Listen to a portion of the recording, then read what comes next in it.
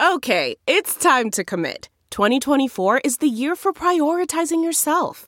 Begin your new smile journey with Byte, and you could start seeing results in just 2 to 3 weeks.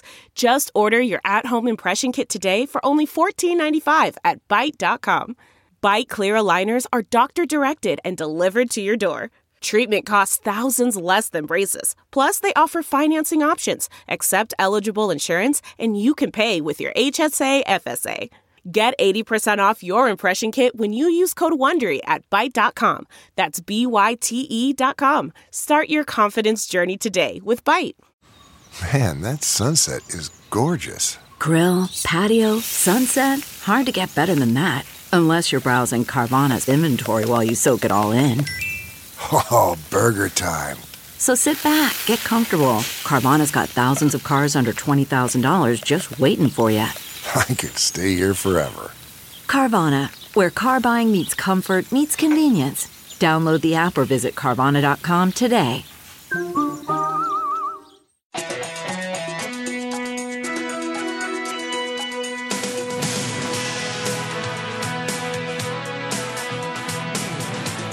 Welcome to Hollywood and Levine. I am Ken Levine, your podcast host. And from time to time, I like to bring on writers whose names you probably have seen, whose work you have seen and laughed at for years, but you might not know them personally.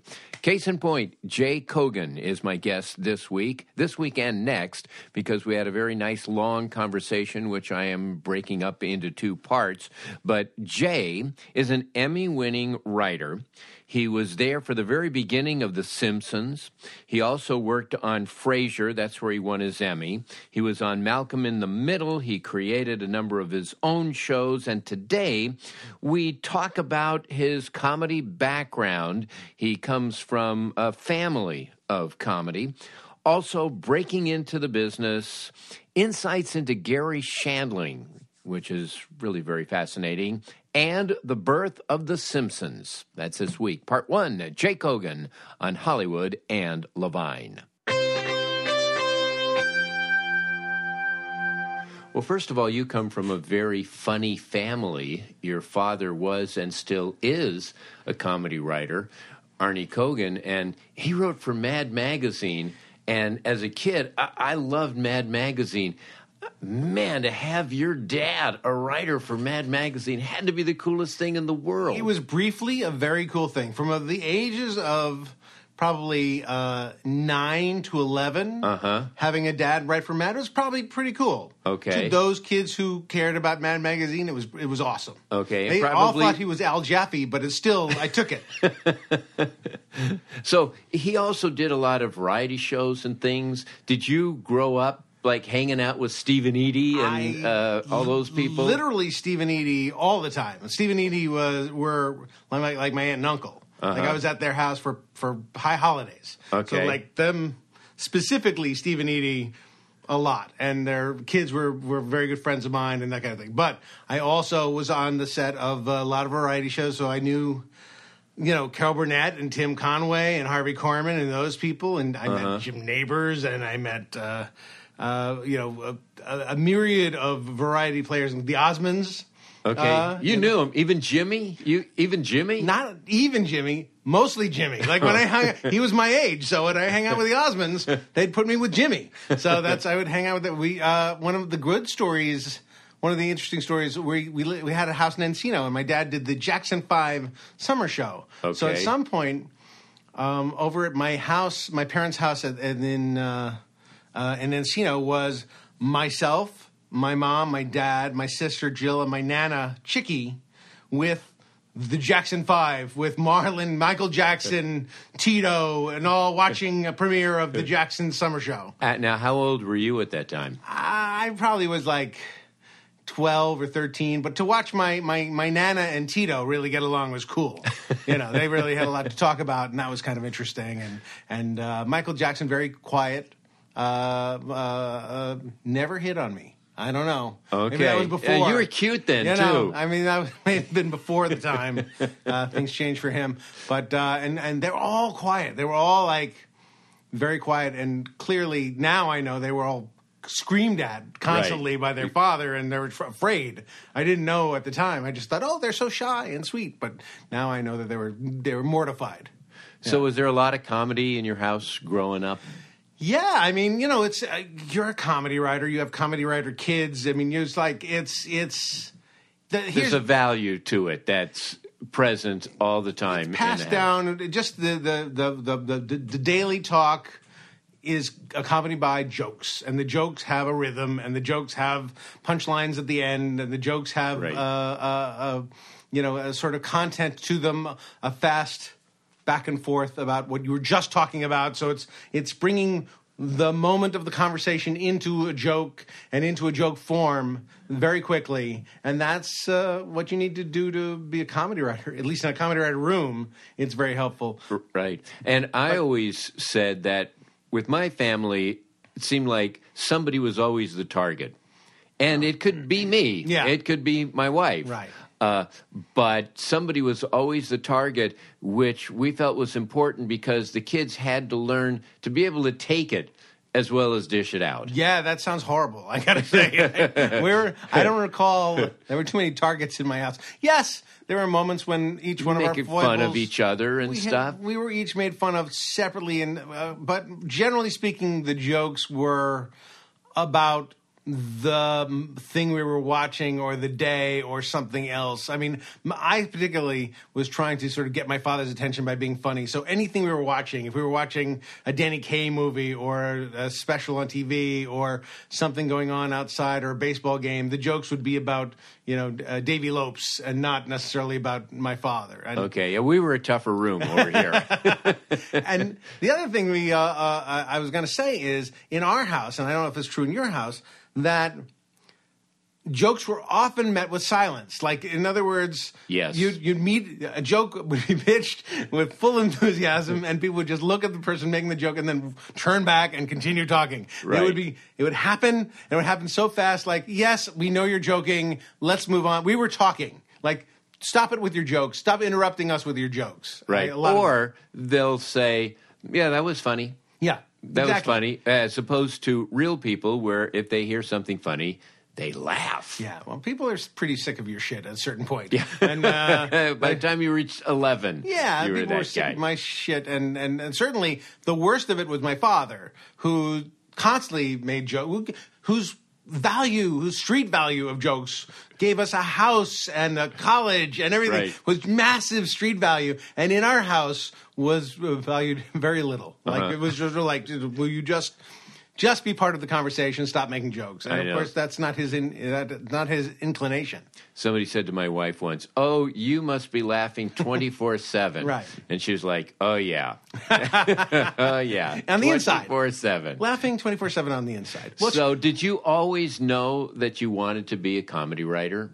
Is that something? No, that's the opposite of what I wanted to be. I never wanted to be a comedy writer. What did you want to be? It's still the last thing I want to be. I want to be anything but a comedy writer. I love show business. I loved watching, going to these shows and watching people perform and thinking that, oh, look how people were making a living doing this. Actors and writers and directors and, comedians and lighting guys and camera guys. It all looked so fun, but the writing looked terrible. The writing looked like hard. Yeah, hard. And my dad worked so hard, and a lot of the time he's trapped alone in a room, and alone. It seemed lonely, and it seemed arduous, and there were deadlines, and he'd work late at night to churn out a draft to get it just right and do the rewrites and sort of really look at it, and it seemed really hard. Whereas, Tim Conway would walk in and have fun during the day and rehearse, and then go home and have fun. Right. That seemed better. So you wanted to be an actor originally? I wanted to be an actor. I wanted to be a director. I wanted to be something which seemed more collaborative with people. And I tried that. I was an actor when I was a younger person, and I was a stand-up comedian for a while, and I did all that stuff. And I never really caught on. I never really was able to get... I didn't give it a fair shot, but I was never really let myself become a professional. I became a professional writer. I fell into that before I became a professional anything else. So my writing partner and I, Wally Wolodarski, whose real name or original name was Mark Wallace when I first met him in high school. who changes their name from Wallace to? Well, I mean, is it like reverse Ellis Island? Exactly. Yeah. His original family name was at some point Wolodarski. His father had changed it to Wallace to be more anglicized. Right. And he said, "I'm changing it back." So he went through. He literally changed it to Mark Wallace Wolodarski. So he kept the last name and added the old name on top of it. And then his writing name he thought would be Wally Wolodarski, which is a very good writing name. How'd the two of you meet?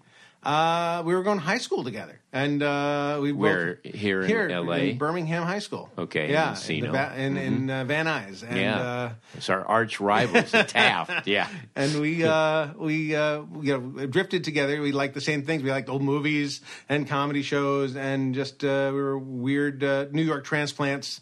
I was born originally in Brooklyn, and he was born in Long Island, and so his dad was in show business, mine was too. So we were buddies for a long time, and we tried to write together in high school at first. What would you write?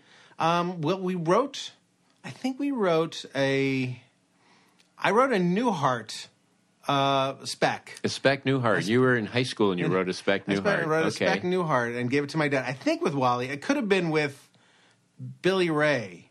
But maybe it was with Wally. I forgot who. Either way, it stunk. Either way, it was terrible. My dad, poor my father, who was working on Newhart at the time, his son hands him this piece of shit script and says, "Father." Yeah, but you're 16. Yeah, but still, like, how do you tell your son, "Oh, this is not good"? Right, right. And he was very sweet about it, saying, "Well, this could use some work," and he tried to be so gentle with me, and yet still found up breaking my heart. Saying, right. "This isn't the greatest thing you've ever read."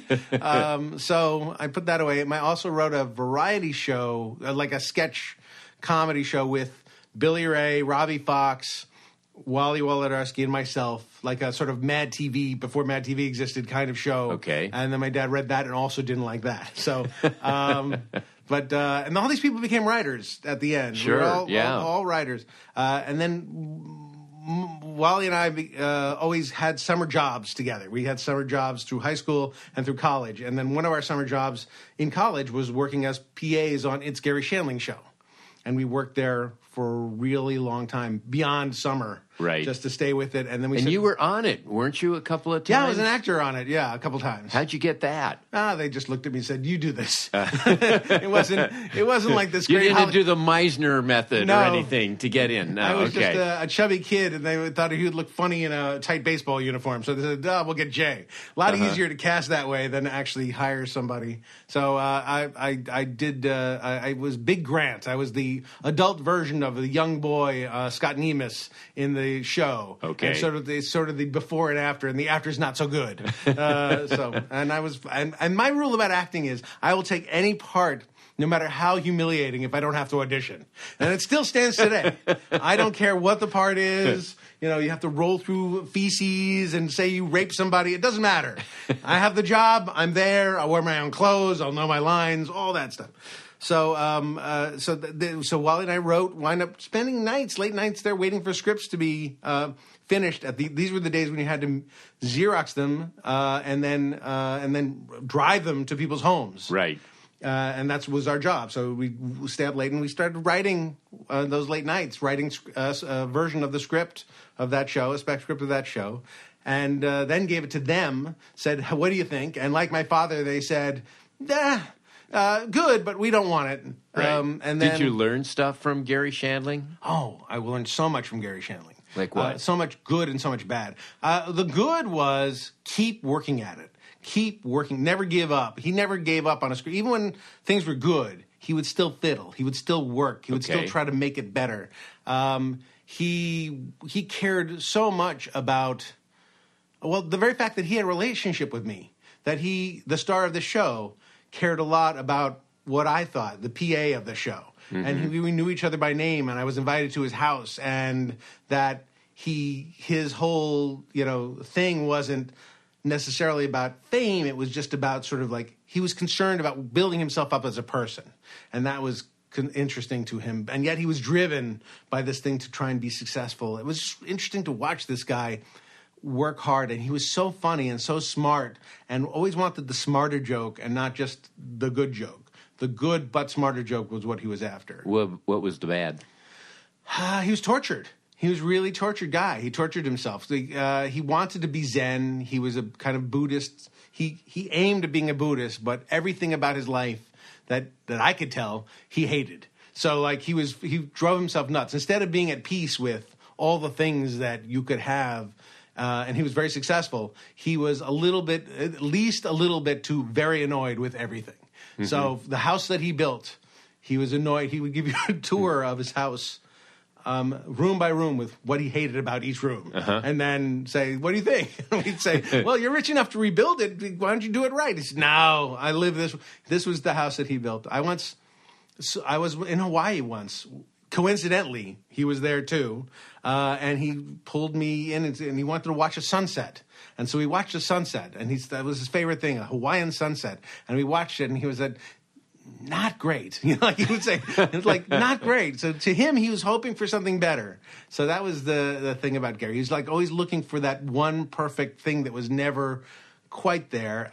The older he got, I think the closer he got to satisfied. Right. But never quite there. Kind of the definition of show me an unhappy Jew and I'll show you a happy Jew.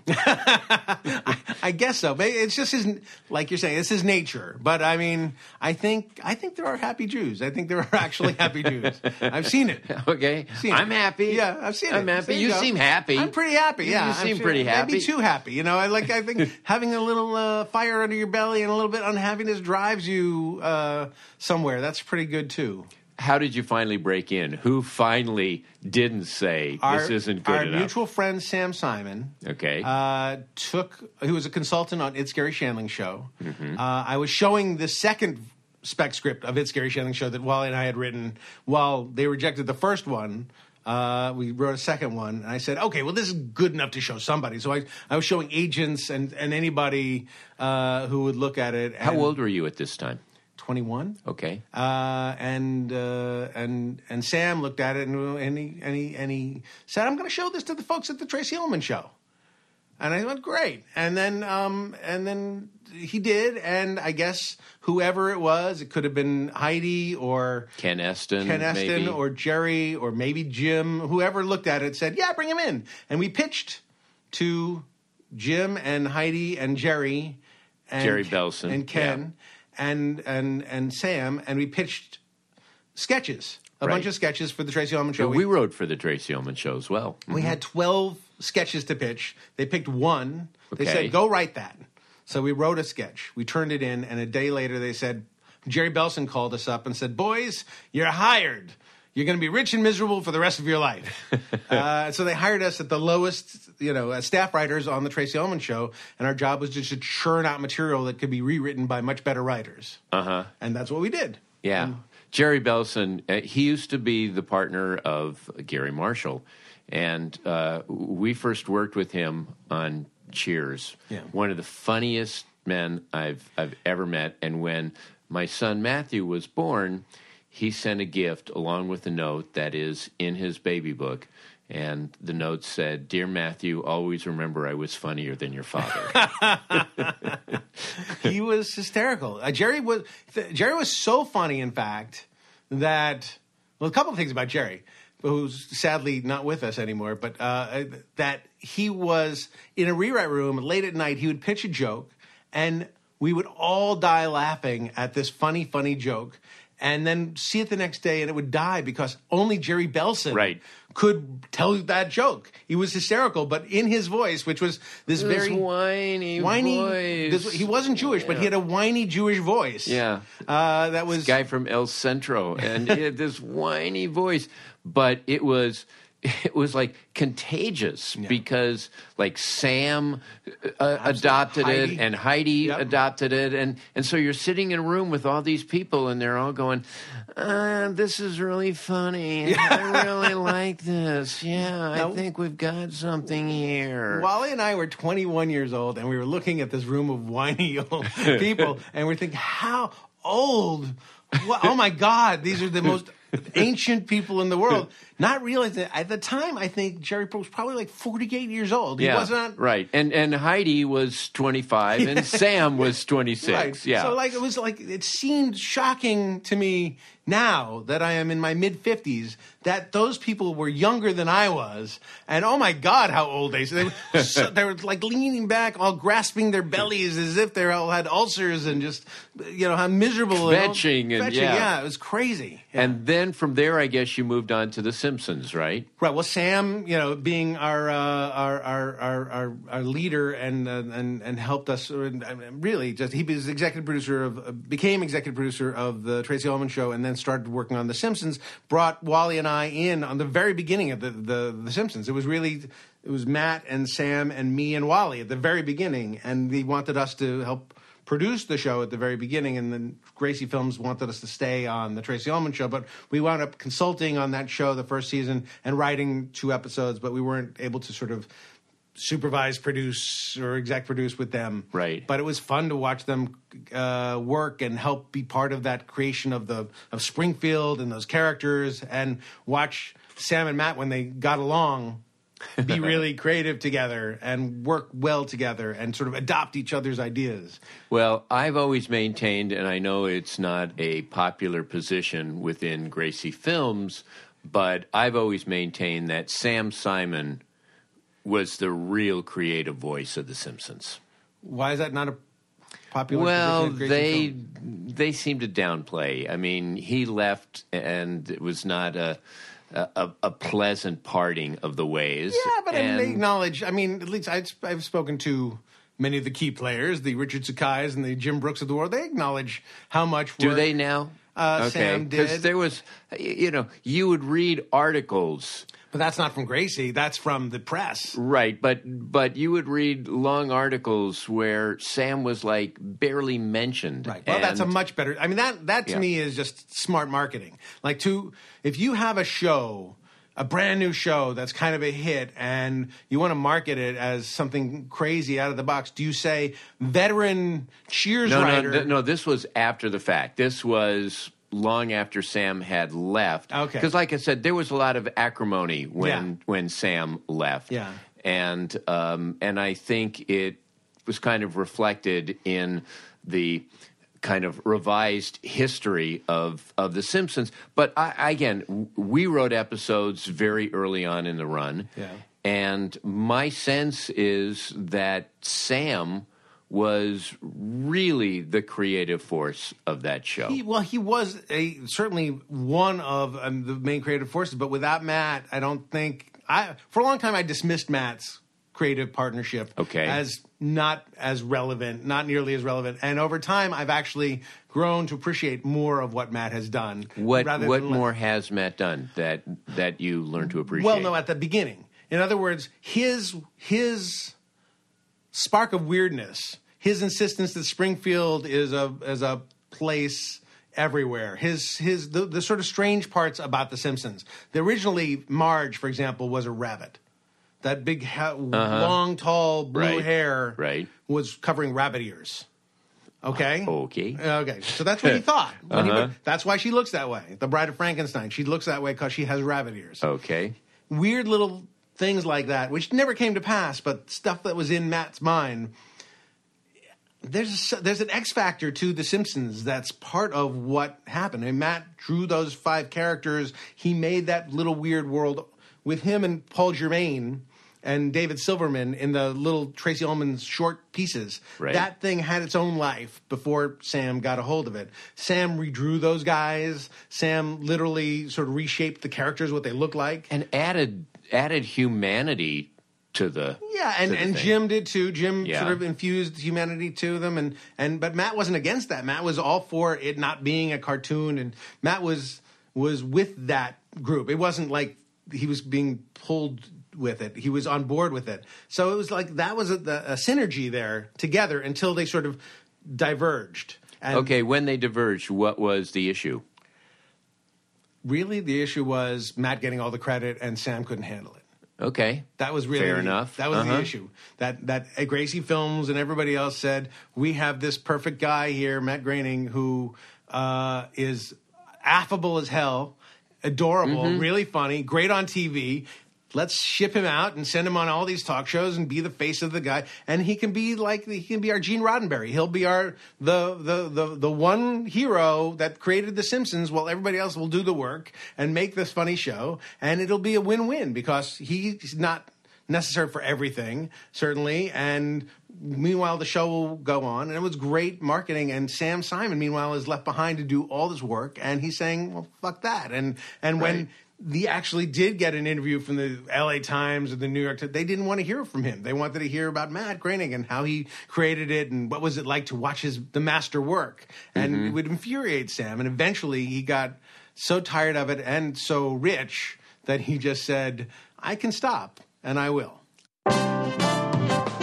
And that'll do it for part one of my two-part interview with Jay Kogan. When we return next week, we'll talk about the writing staff of The Simpsons, also Frasier, Malcolm in the Middle, and a very interesting chat group that Jay had put together. This was prior to Facebook, but it included such luminaries as Carrie Fisher, and I was fortunate enough to be on that. Ann Coulter was on it for one night, and we just buried her.